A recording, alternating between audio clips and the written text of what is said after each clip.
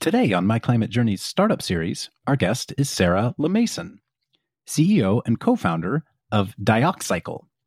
Dioxcycle is developing technology to produce sustainable ethylene from recycled carbon emissions. Ethylene is the world's most used organic chemical, and it's a precursor to many everyday products, including construction materials, plastics, and textile fibers. Indeed, it's a core feedstock for polyester. I was excited to learn from Sarah about Dioxcycle as an example of a startup leveraging electrolysis to convert electricity, water, and carbon emissions into low-carbon chemicals. Dioxcycle announced a Series A of financing earlier this year with investors including Breakthrough Energy Ventures, Lower Carbon Capital, and Gigascale. But before we dive in, I'm Cody Sims. I'm Yin Lu. And I'm Jason Jacobs, and welcome to My Climate Journey. This show is a growing body of knowledge focused on climate change and potential solutions. In this podcast, we traverse disciplines, industries, and opinions to better understand and make sense of the formidable problem of climate change and all the ways people like you and I can help. Sarah, welcome to the show. Hi. Sarah, I am super excited to learn from you today because I'm starting from a very low base of knowledge when it comes to the world of ethylene, which is the world that you work in, as I understand it. Maybe let's start with a little bit about what is Dioxcycle. At Dioxcycle, we are developing breakthrough technologies to convert industrial carbon emission to ethylene.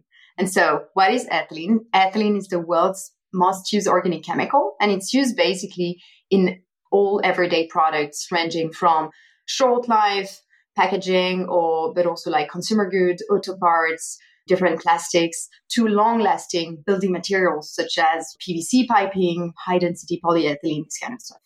And so right now, the problem with ethylene is that it's a huge market. It's a $180 billion market. And the production of ethylene is associated with a lot of carbon emissions because it's currently made through like steam cracking of fossil resources, which is a high temperature, highly emitting process. In that process, not only you need to extract oil to actually make the ethylene, and so you're contributing over 560 million tons of CO2 equivalent per year of like embedded carbon in the ethylene, but you also need the fuel to actually heat the crackers to make that. And so you're contributing like an additional 240 million tons of CO2 per year. And so in total, basically, ethylene making adds to the surface of the earth like 800 million tons of CO2 equivalent per year, which is like between 1% and 2% of the world's equivalent emissions. So it's a huge problem. And yeah, a lot of approaches have tried and are at some scale right now to actually displace that process. But there is, a lot of hurdle in terms of the economics that these can reach. And so our goal is to make that happen cost competitively and sustainably so that we can really decarbonize that process. So I'm hearing ethylene is this incredibly abundant material or chemical that is used in the production of lots of things that we touch and use in our lives. It's one of those foundational chemicals of essentially modern society. And today it's made primarily by, I assume, big chemical companies who are buying either oil or are buying natural gas and are then taking the fossil fuel, primarily the oil, I presume the petroleum, heating up a bunch of steam, probably using mostly natural gas to do it, to crack it and create a chemical reaction that ultimately produces this ethylene. Did I follow correctly what you were describing? You did indeed. How is this the area that you decided to focus on? What's your background that led you to, we haven't talked about how you're approaching it yet, but what led you to decide this was a problem you wanted to work on? We founded Dioxcycle with David Werkely, my co-founder and CTO, 3 years ago now. And before that, we actually carried out 5 years of academic research together, which takes us to 8 years ago, where we met at the University of Cambridge.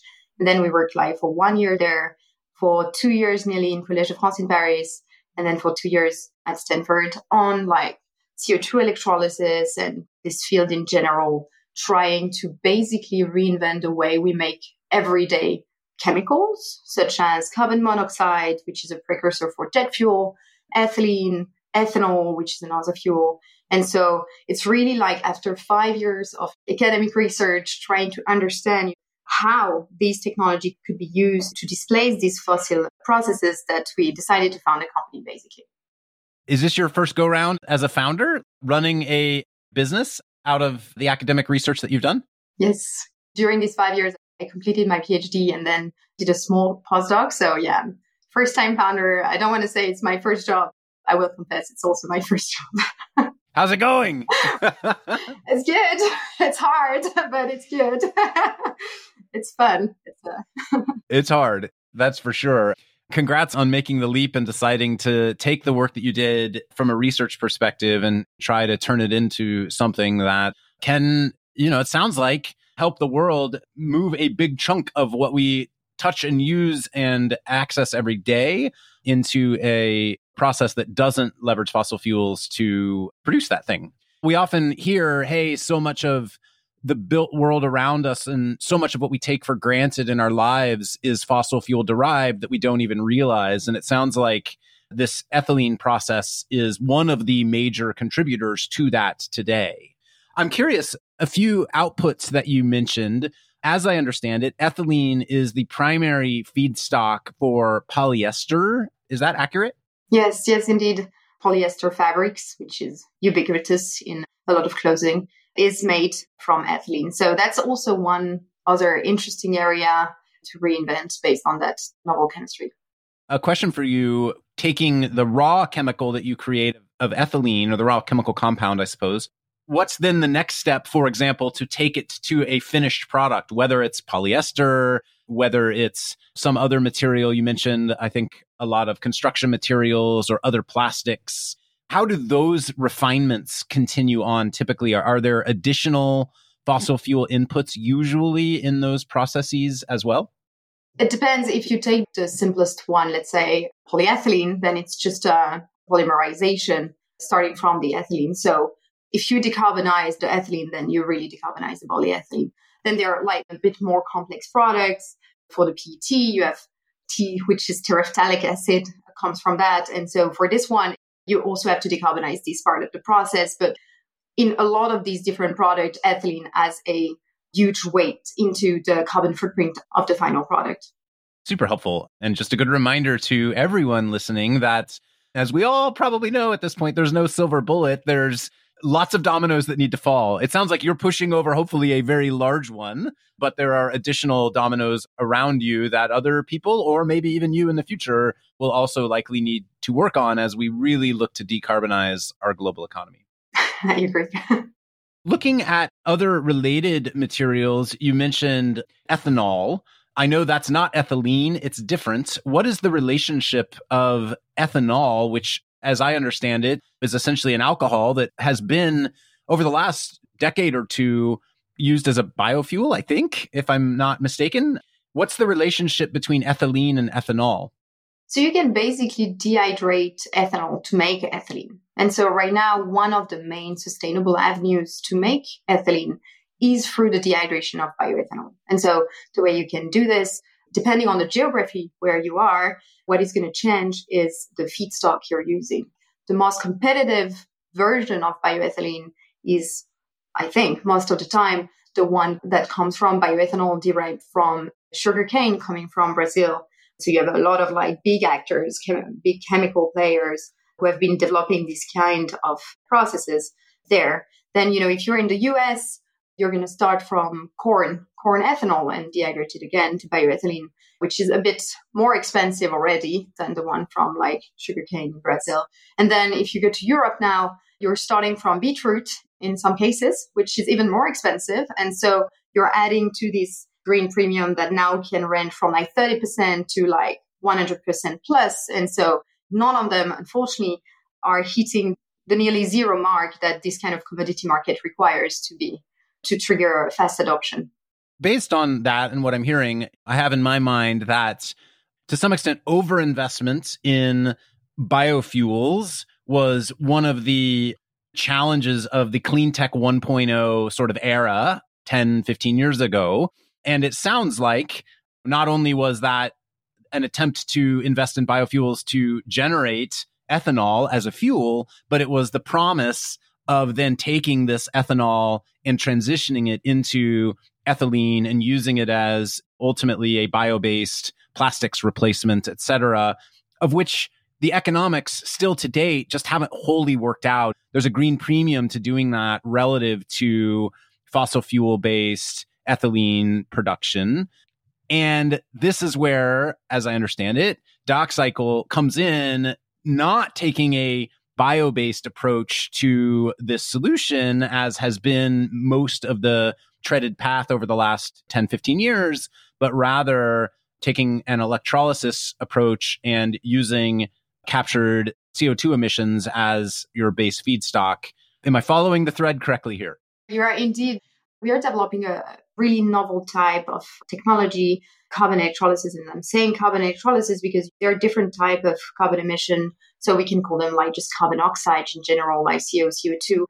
What our process unlocks is that it can take just these carbon emissions and water and electricity to basically convert these carbon emission back into ethylene, which is a high energy dense form of carbon. Because when you go from these carbon emissions to ethylene, you're basically creating carbon-carbon bond and, ripping off oxygen. And by doing that, you're actually basically pumping in energy in that molecule that is now like sufficiently reactive, sufficiently like modifiable so that you can actually do some chemistry downstream of that. And so like what is really unique about us is that we have taken a very integrated approach since the beginning, and we innovate at all levels, because to really reach the energy efficiency point you need to reach to make that cost efficient, you basically have to optimize the components themselves, but also all their interfaces, how they interface, how they integrate together. And so we innovate at the component level, developing super high efficiency catalysts, ultra cheap membranes, which are the central component, but also at the system level on the stack design. It's called a stack, electrolyzer stack. At the more like industrial level, working on ways to basically integrate that electrolysis technology into a plant so that you valorize existing assets, so that you basically optimize the cost efficiency of the overall plant. I realize I went quite deep into this. That's okay. Let me try to summarize what I think I heard, which is you're saying that what's been unique about Dioxcycle is you've innovated and created IP, I think, at each level, including the catalyst you use, the membranes you use for electrolysis, and ultimately the design of the whole system and how it might plug into an industrial plant. And so you're not necessarily pulling off the shelf components for any of these areas. You're actually developing an end-to-end system that is unique, which gives you a very special place in the market from a technology perspective. Did I follow you correctly there? It is correct. And I think it also gave us a possibility to like really iterate fast. And we've been developing 3 iterations of Stack so far in less than 3 years, which was a lot of things to pull together. Interesting to hear you say you're iterating fast when you're having to develop proprietary solutions in each of these areas. I would think that would add a lot more complexity, but I guess it also reduces supplier dependency to some extent. Is that right? Exactly. At some point, when there was this, it's not as if it was completely finished, but the supply chain constraint, not only on the chips, we were also like doing all our electronics. We were kind of changing depending on what was available on the market, the architecture of our boards, to be able to actually develop the system and make sure we would deliver these kind of prototypes on time. That gave us flexibility. Can you describe what this electrolyzer looks like? Roughly the size, roughly the shape and the process of how the CO2 gases run through it?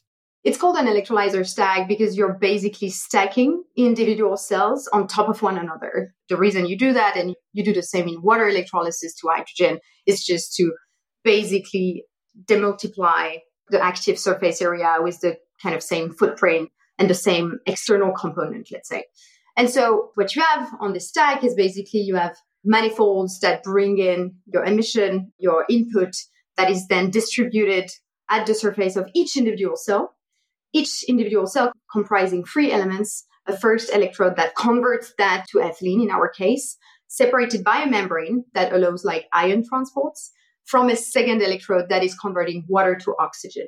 At the end, let's say, of this active surface area, you have your output stream containing that ethylene that goes out from your stack on one side, and on the other side, you have your oxygen also in a separated stream, which is interesting from like some chemical application as well. And the CO2 gases that your assumption is the chemical plants are leveraging, are they typically coming from what you expect to be captured CO2 emissions from their own operations and other parts of their chemical processes? Or do you think most of them are buying industrial CO2 from somewhere and piping it through your system?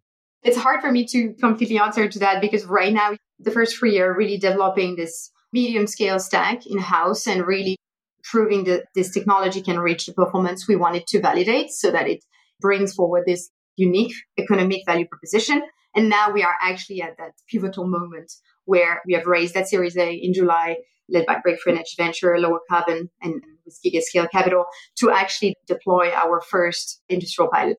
You're trying to figure that out, yeah. Yeah. We have some things, don't worry, but we are actually now in that phase of assembling the full value chain from the capture to the utilization to the downstream purification of the ethylene so that it can be reused on site or actually sold to a third party depending on the type of emitter you're basically plugging that system.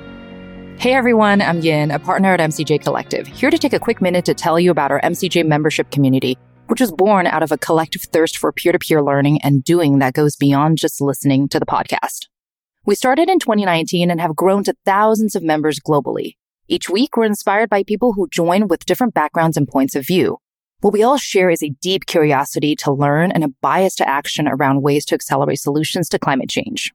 Some awesome initiatives have come out of the community. A number of founding teams have met, several nonprofits have been established, and a bunch of hiring has been done.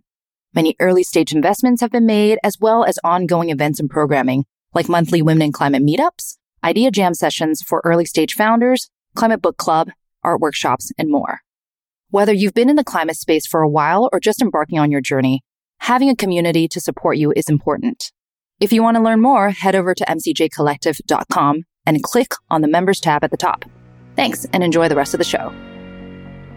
And are you hearing from chemical companies that there are certain parts of the ethylene process that are wanting to replace today, meaning ethylene that is going to a certain destination or being turned into a certain compound is the first area they want to start? Or are they just looking to change their process regardless of how they produce ethylene in the first place? There's now, thankfully, a global understanding that we need to decarbonize this kind of, hard-to-abate sectors in general. I believe everyone is looking for an economically viable way to decarbonize this kind of production, regardless of the downstream uses. Of course, there are some more niche markets where there's some possible green premium. Actors who have been scaling up technology to make sustainable ethylene have been focusing on at first. But overall, the chemical industry is actually right now just looking for a way to simply decarbonize their process viably. And I think one thing that has been done recently by, I think it's Dow in Canada, to actually start doing this at large scale is to, when you have your cracker, if you have already built a cracker, that's a huge asset.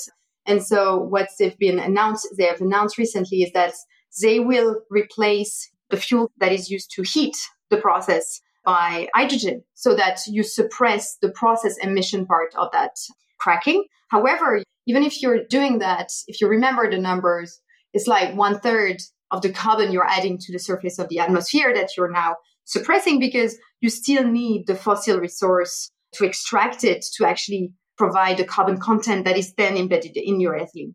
From a, let's say, scope 1 emission for that plant, that's definitely a solution. But for a scope 3, for all the downstream users, there is still a part that is not decarbonized by doing this. I'm hearing you say that the trade-off that these chemical companies are having to look at is, hey, we maybe have already invested significant capex into both the cracking process of the hydrocarbons that we use, the fossil fuels that we use. What parts of that should we look to decarbonize?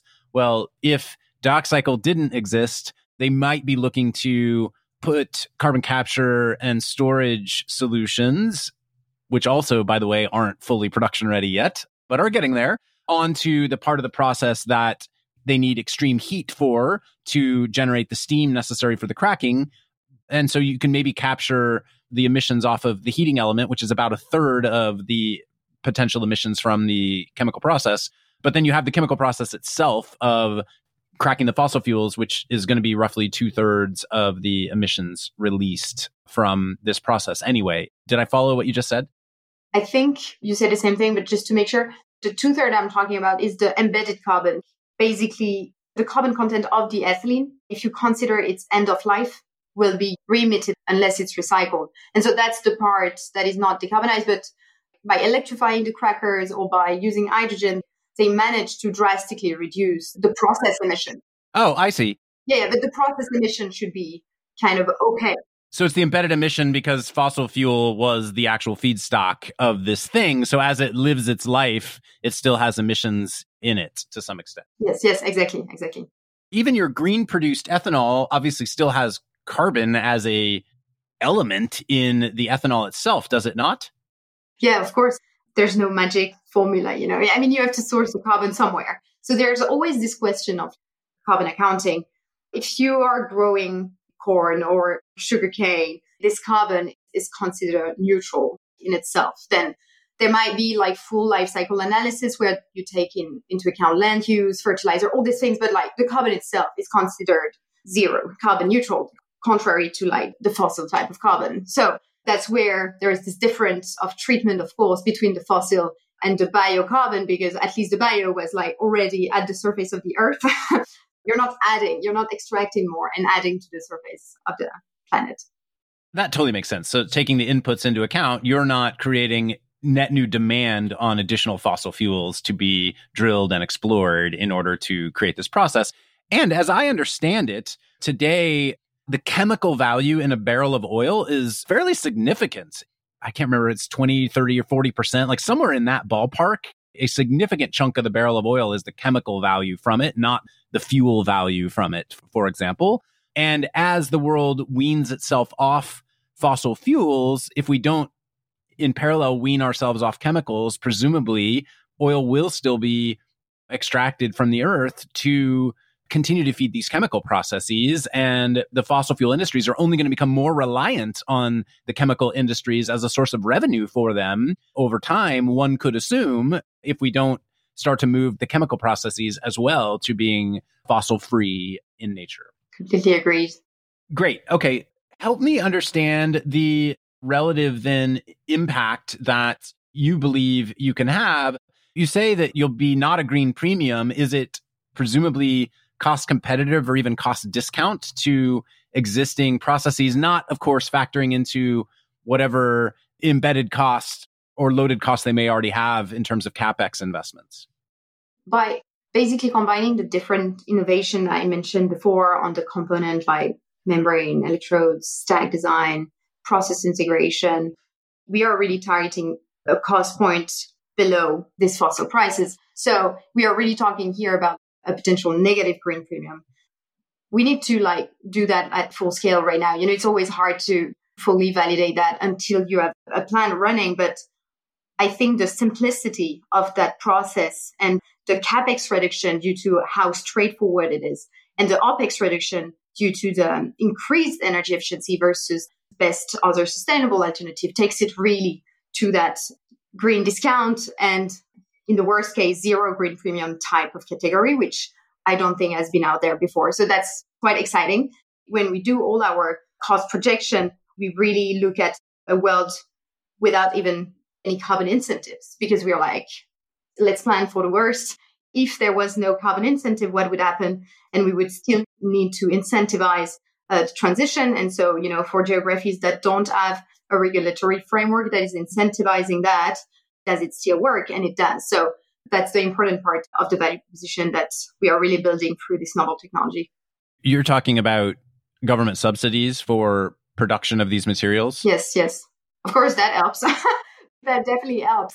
That helps even just in going down the cost curve at the beginning when incentivizing the CapEx investment for commercial demos of their kind plants.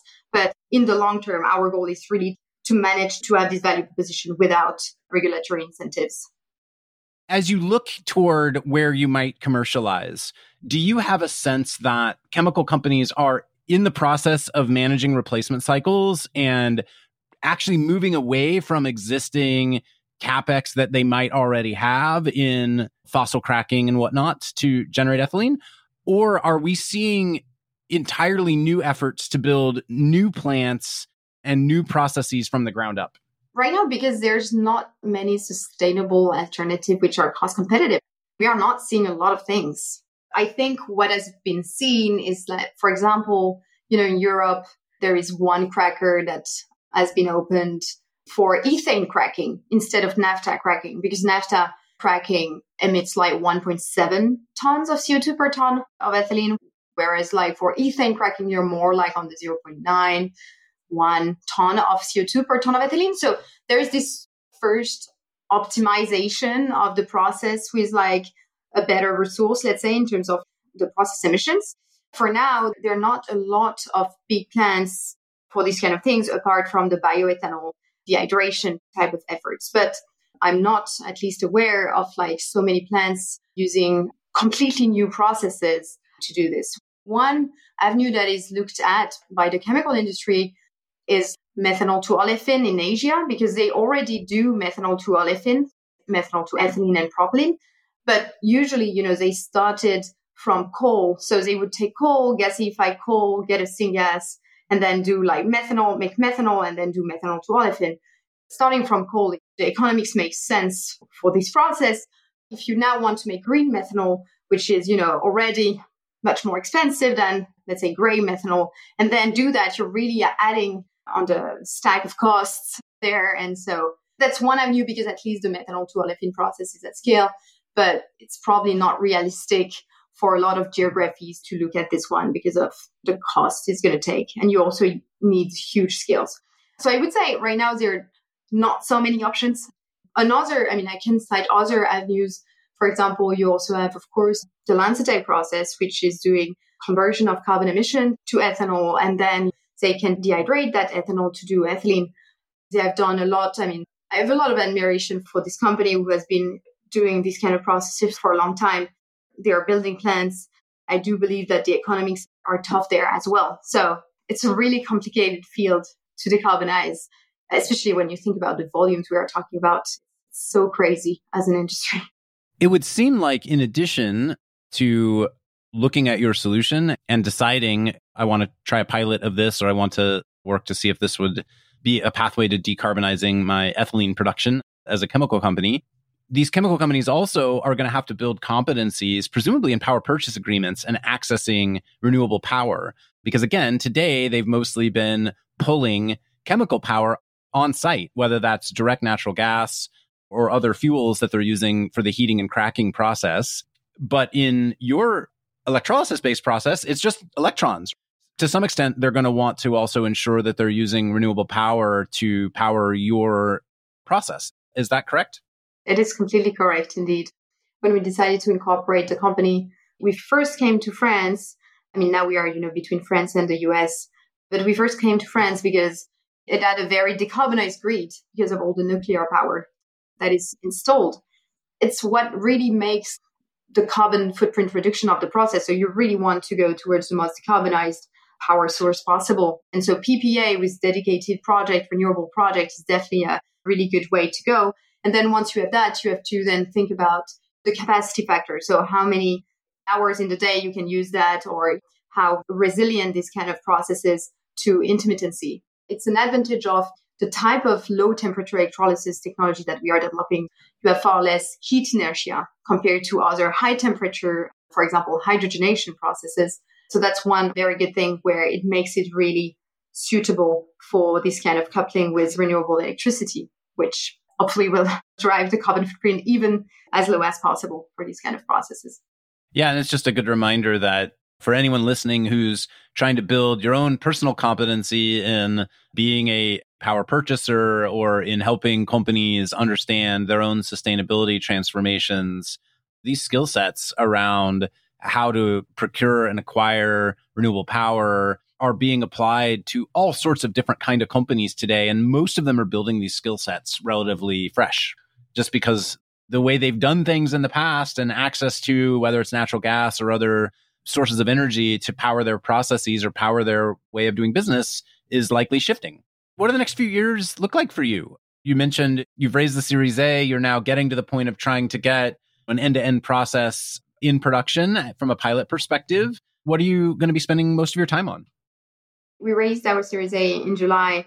And so the next 2 years are going to be dedicated really to the final design, deployment, and demonstration of that first industrial pilot, which will be the final size of our electrolyzer stacks. Very exciting, actually, because then 2 years down the line, it's the right form factors to prove what you want to prove in terms of the core of the process. And so the idea is to put it on site with the adequate balance of plant to actually really go from the capture of the emissions, as I mentioned, to the conversion to the downstream purification of the ethylene to demonstrate its viability for different type of downstream processes and different type of downstream industry. So very excited by that.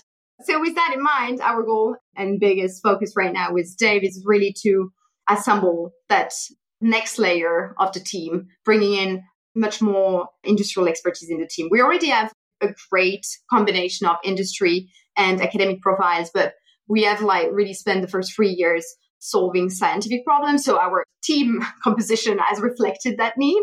And so our goal now is really to expand on, the process team, the finance team for project finance questions and all these things that are going to be so key in building the monetization model of our solution so that once this pilot is done, we can really go with a sort of packaged offer to our customer and say, okay, this is how it's going to work. This is what you're going to pay. And that's the full offer from an environmental and an economic perspective. So that's the focus. Roughly, how do you expect the business to make money? We expect the business to make money through model of provision of technology, either owning and operating the CapEx ourselves. And so then we do all the financing of that project or selling the CapEx. I'm mentioning these two models because right now in the gas industry, for example, when you need oxygen on the site, the major gas management can do these two different models depending on the sort of business culture of their clients. So either they sell them the full equipment or just this offtake agreement, long-term purchase agreement of the product they are making on site to make sure they will have a return on this plant and do the investment themselves. So we are really seeing ourselves in a similar fashion as these kind of technology providers. That answer would then impact the next question I was going to ask, which is how you expect to finance each of these plants. Is it project financing relative to the customer that you're working with, or do you raise dedicated financing? I guess it depends on if they're just buying the CapEx from you. It's a co-development with the customer, I guess. Otherwise, if they're just buying the material from you, then presumably you need to raise project financing to build the facility yourself. Exactly. That's why one of my first recruitment right now is going to be about this profile. We are recruiting a head of finance with that sort of dual experience in startup and project finance to bring in that knowledge because I'm not an expert. What matters in our case is that we kind of completed the first task, which is make sure the P&L works, which I think is already very big. So we did this and now we're whoever bears that CapEx is going to work out. So we just have to do all the machinery of the payment package there. Where are the big ethylene production centers in the world today? I'm going to assume Texas. Yes. In Europe, you have all the Antwerp kind of region. You have huge plants in the Houston area. You have some in Canada as well. I mean, they're pretty much everywhere. Presumably relatively near large oil and gas centers. Exactly. Or next to some places that are easily accessible through sea so that you can actually get that feedstock for the process. I saw on your website you have a vision of Dioxcycle being the Intel inside of CCUS, or in other words, the trusted tech provider to empower chemical manufacturers to reinvent chemical processes based on emissions recycling rather than fossil fuel extraction. Describe that. How do you view the company evolving over time? We know our strength. Our strength is really the technology side of it. When I say the technology, is the CC, particularly the utilization of this emission part of the technology. And so our goal is to really double down on these strengths, and we will not become an actor on the compressor manufacturing.